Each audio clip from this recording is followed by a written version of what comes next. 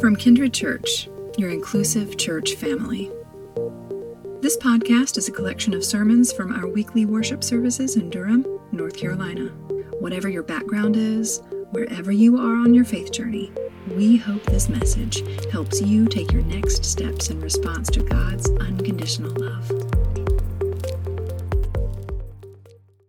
Well, hello, welcome to Kindred Church. It is so good to be with you. If we've not met before, my name is Daniel. I'm the pastor here. And if this is your very first time to tune in with us at Kindred, we're especially glad that you have. Our scripture for today comes to us from the Gospel of Mark in the New Testament, the Gospel of Mark, chapter 14. We're looking at verses 3 through 9 today, and it says this. Jesus was at Bethany, visiting the house of Simon, who had a skin disease. And during dinner, a woman came in with a vase made of alabaster and containing very expensive perfume of pure nard.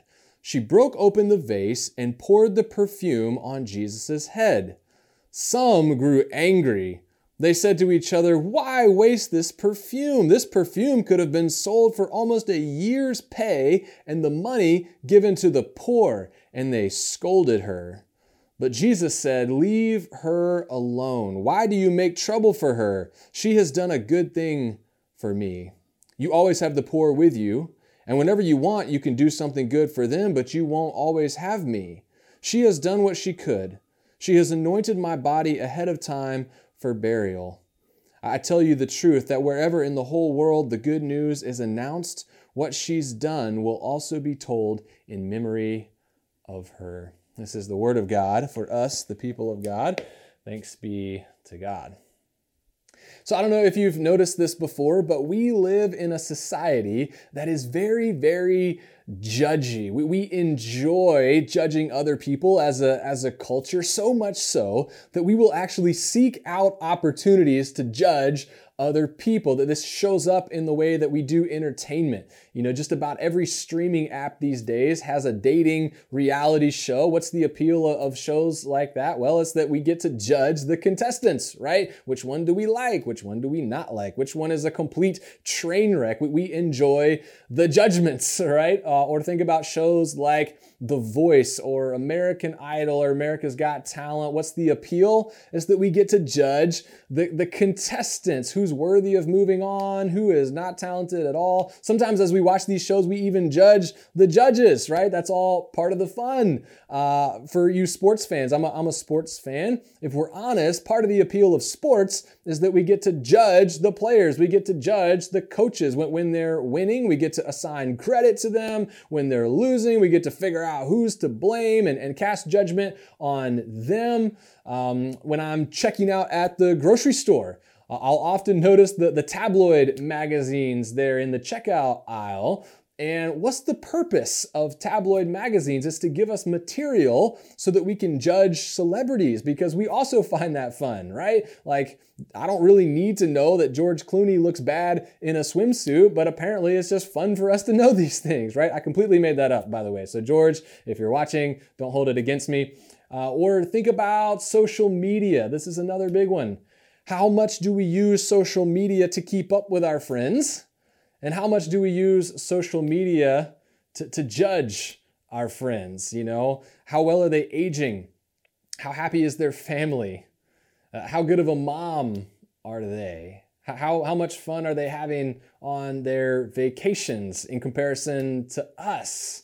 Or think about politics. And I know this is hitting close to home for some of you, but how much do we keep up with politics because we want to make the world a better place, and politics is a way to do that? And how much do we keep up with politics because we really just enjoy judging people on the other side? We really just enjoy judging people that we think are wrong.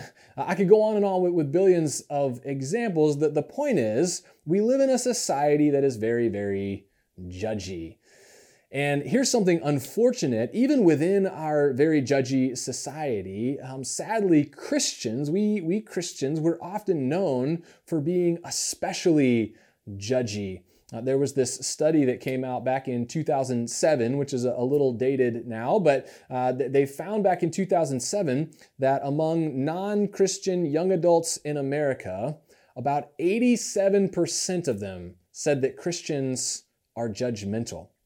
And I know for some of you, it's not just a statistic. For some of you, this is part of your faith journey, right? For some of you, this is part of your story, that the reason that you walked away from church or walked away from faith is because you got on the receiving end of some really judgmental Christians. That can be so painful and that can be so hurtful. For others of you, this is one of the reasons why you don't really want your coworkers, you don't really want some of your friends to know that you're a Christian because you don't want to be judged for being judgy, right? Or for others of you, this is why you're terrified to invite some of the people that you know to church because you're afraid if they find out you're a churchgoer, a Christian, they're going to judge you for being judgy. I totally get it. I remember back in college, my college job was I worked at the gym on campus there along with a bunch of other students.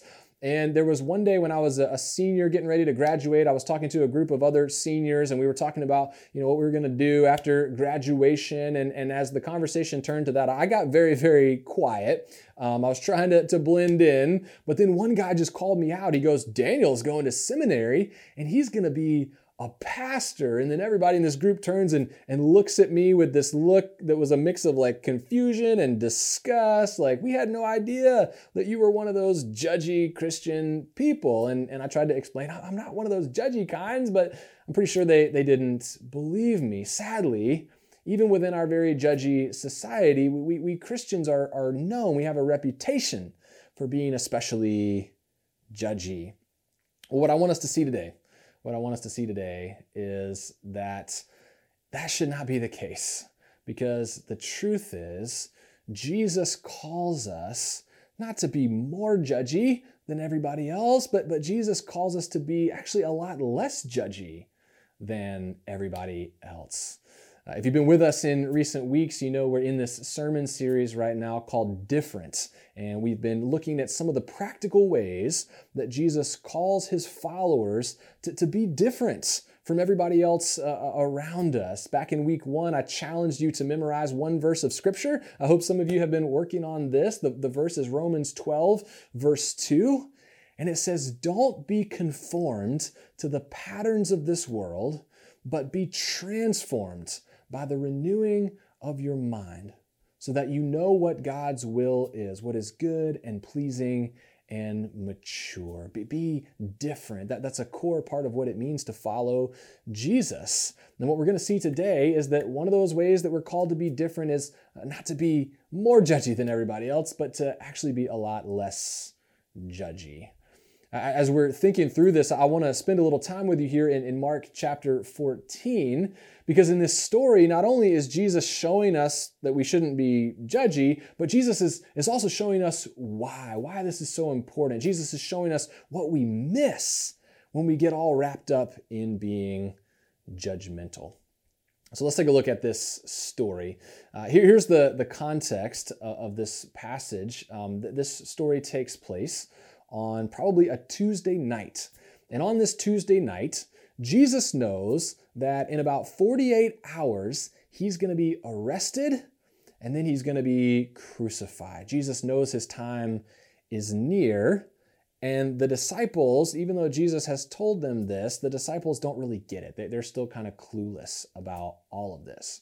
Well, on this Tuesday night, it turns out Jesus is crashing at a friend's house. Jesus and the disciples are staying with this guy named Simon in a place called Bethany. As far as we know, Jesus was like homeless, and so he would do a lot of couch surfing, as you can imagine. So Jesus and the disciples, they're in this place called Bethany, suburb of Jerusalem, and they're hanging out with this guy Simon, and we're told they sit down for dinner.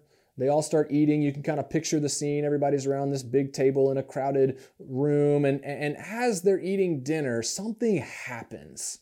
We're told that this woman walks into the room. We don't know her name, but she's probably one of Jesus's female followers.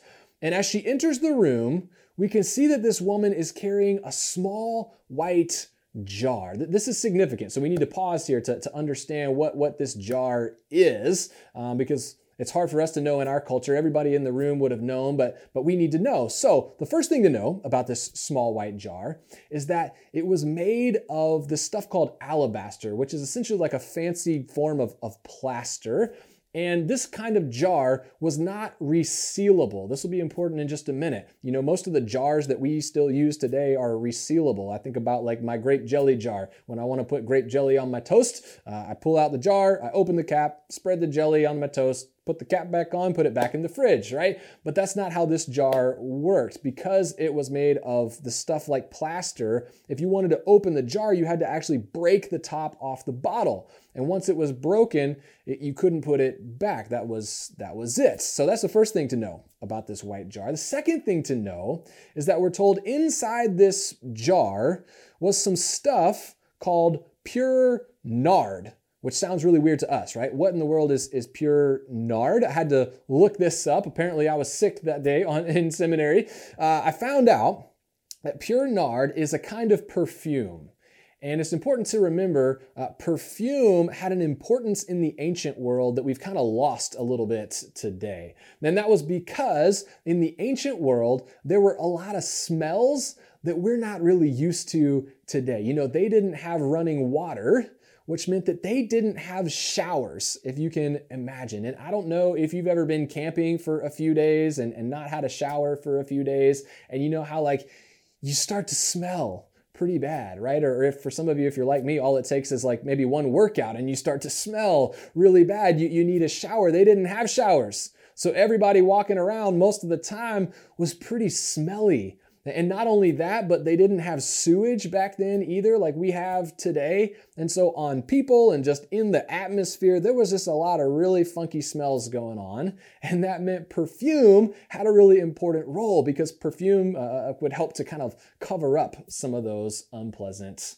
smells. Well, we're also told that this stuff called nard, it wasn't just a perfume, but it was this very special, very unique kind of perfume. I looked it up this week. Turns out nard actually comes from this plant that only grows in the Himalayan mountains. In the Himalaya. Now, I don't want to insult your intelligence, and maybe you're better at geography than me, but as I looked it up, it turns out the Himalayas are not at all close to Jerusalem and Bethany, where this story takes place. In fact, they're about 3,000 miles away.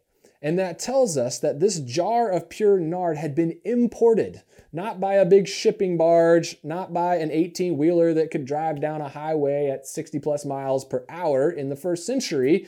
This would have been imported by merchants who were walking on foot. Or maybe they had camels to help them carry their stuff. And what all of this tells us is that this little jar of pure nard was extremely valuable. One scholar I was reading this week estimates that in today's dollars, this bottle of pure nard would be worth maybe upwards of $40,000. And this was a society where most people were basically living hand to mouth. And so getting back to the story, all of this tells us when this woman walks in carrying this little white jar, people probably would have gasped. They were probably wondering, how does this woman own something that is so valuable? And not only that, but what is she doing with it now? Why is she carrying it into this room? And so the disciples of Jesus, they then watch as this woman carries the jar and she makes her way over to Jesus.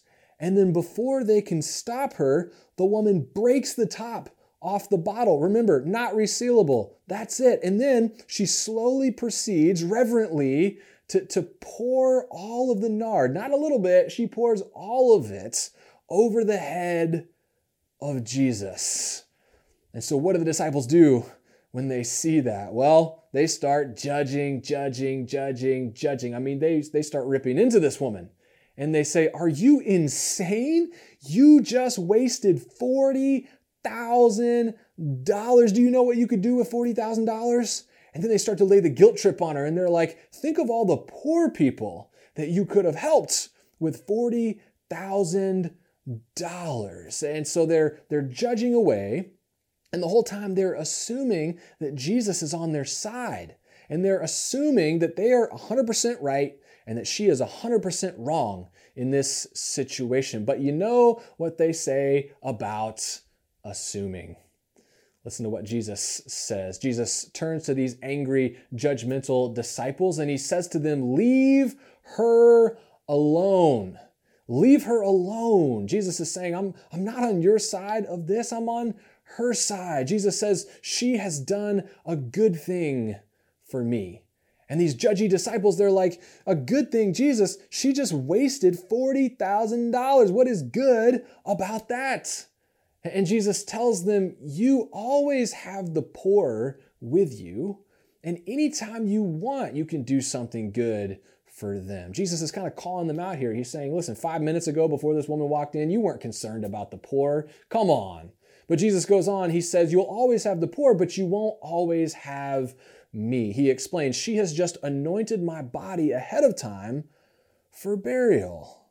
So in other words, Jesus is saying here, disciples, if you would stop being so judgy, you could actually learn something from this woman. You see, unlike the disciples, this woman, for some reason, she knows that Jesus' time is near. She can sense that Jesus is not going to be physically present for much longer. And because she knows that, she takes the most valuable thing that she will ever own, and she gives it to Jesus as an act of honor, as an act of worship. It's a shame that the disciples couldn't learn from her example here, because 48 hours later, Jesus would get arrested, and shortly thereafter, he would be crucified. And when that happened, these disciples, who thought they were so faithful, and they thought they were so understanding and so correct, that these very same disciples were taken completely by surprise. And as Jesus was going through the agony of his arrest and his crucifixion, the disciples didn't honor Jesus for that. They didn't worship Jesus in gratitude in those moments, not at all. Instead, they abandoned Jesus in his hour of greatest need, and many of them denied that they ever even knew Jesus at all. They should have learned from this woman, but they couldn't. They couldn't learn from her because they were too busy judging her.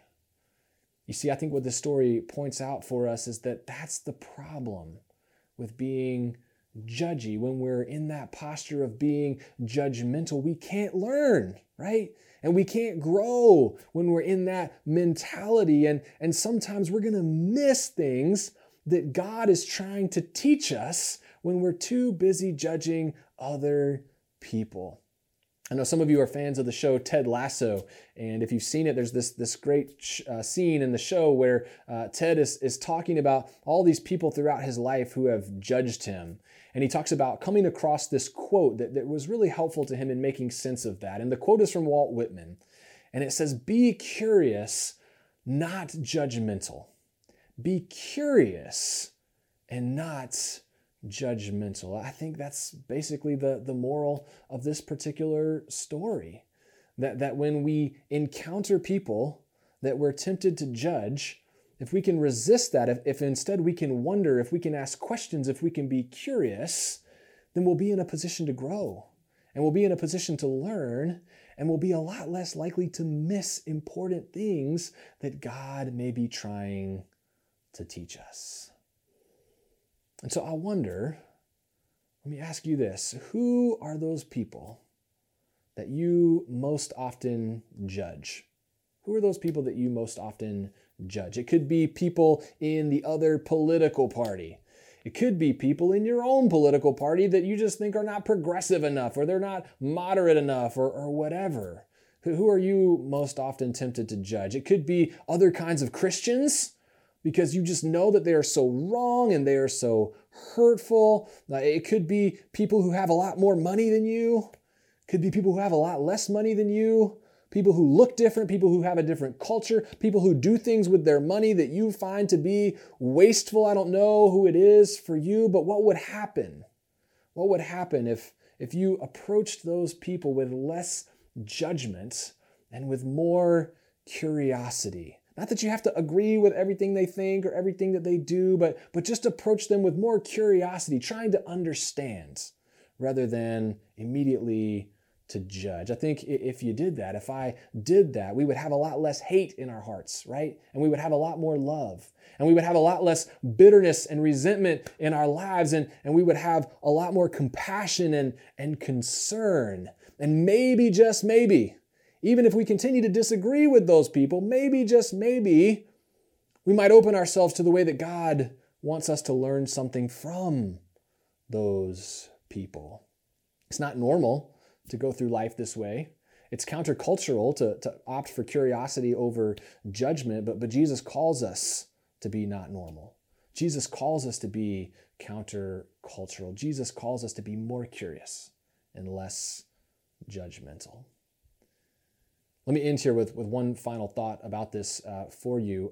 Growing up, sometimes I would come home from school and I would be upset because somebody at school judged me in some kind of a way. You know, maybe they made fun of my new shoes, or they laughed at me when I gave the wrong answer in class, or they made fun of me because I got a bad haircut or something like that. I'd come home, I'd be upset. And often in those moments, my mom would pull me aside and she would remind me, you know, when people are being judgmental, oftentimes it's because they're feeling insecure about themselves, right?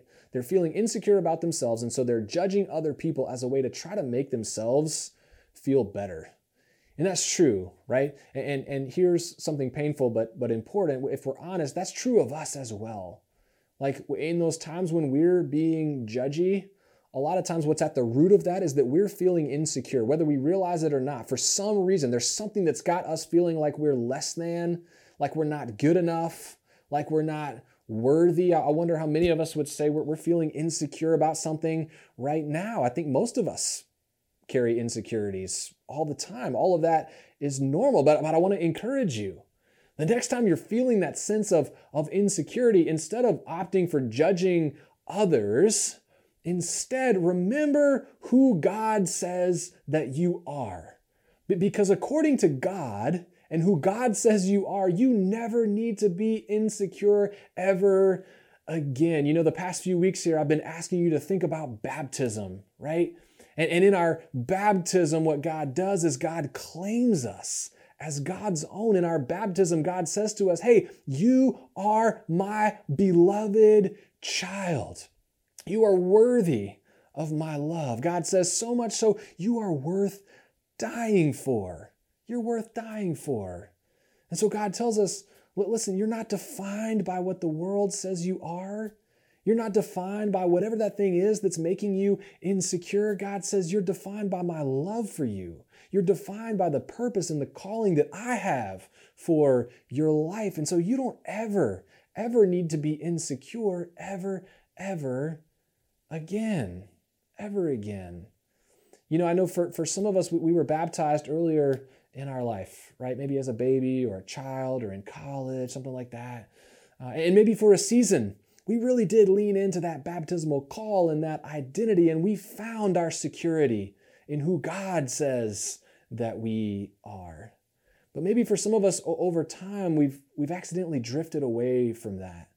And maybe we've begun to put our identity into other things, you know, how we look, how successful we are at work, how much money we make, any of these things. And as a result of that, our insecurities have began to grow. And along with that, maybe our judginess has also begun to grow. If any of that describes your journey at all, maybe it's time for you to renew your baptism. Maybe it's time for you to commit to God. You know, God's commitment to you hasn't wavered, and it never will. But maybe it's time for you to reinvest in your commitments, to lean in an intentional way to who God says you are. Or for others of you, it may be the case that you were never baptized before. And so maybe for you, it's time. Maybe it's time to fully embrace this God who is already fully embracing you. Next Sunday, May 14th, we're going to do something we haven't never done before at Kindred Church. We're going to have a special service of baptisms and baptism renewals. And I want to encourage you, if you feel like now's the time to renew your baptism or to get baptized for the very first time, let us know that. There's a link in the description here, the video description or the podcast description. Fill out the short form just so we can reach out to you and we can plan to include you next week in our service. We would be so honored. Is it time? Is it time for you to come back to your God-given identity through the waters of baptism? Remember, it's not normal to not be judgy, right? It is normal to be judgy in our culture, but Jesus calls us to be different. And so I want to encourage you this week. Keep finding ways to be curious, not judgmental. Keep remembering who God says you are. Keep finding your security in your God-given identity. Let me pray for us. Oh, gracious and loving God, we confess to you that all too often we're judgy. And God, if we're honest, a lot of times when we're so judgmental of others, it's really because we're feeling some insecurity about ourselves, Lord. We ask your forgiveness for the ways that we have condemned others wrongly. We ask your forgiveness for the ways that we have turned a blind eye to messages that you're trying to teach us, to things you're trying to show us through people who may be different from we are. God, we pray that you would help us to change, give us the transformation that we need, give us confidence in the identity that you have given us so that we can be free, not to judge other people, but to learn from other people and to grow by learning from other people, Lord. We thank you for this calling that is so challenging, but it is so important. And we pray that as we follow you into this, not only would it change our lives, but that it would change the world around us as well. So God, we pray all of these things in the name of Jesus. Amen. Thanks for tuning in. If this message was meaningful to you, consider sharing it with a friend who might also find it meaningful. To support this ministry, to get involved with Kindred Church, or to learn more about us, check out our website, kindrednc.church.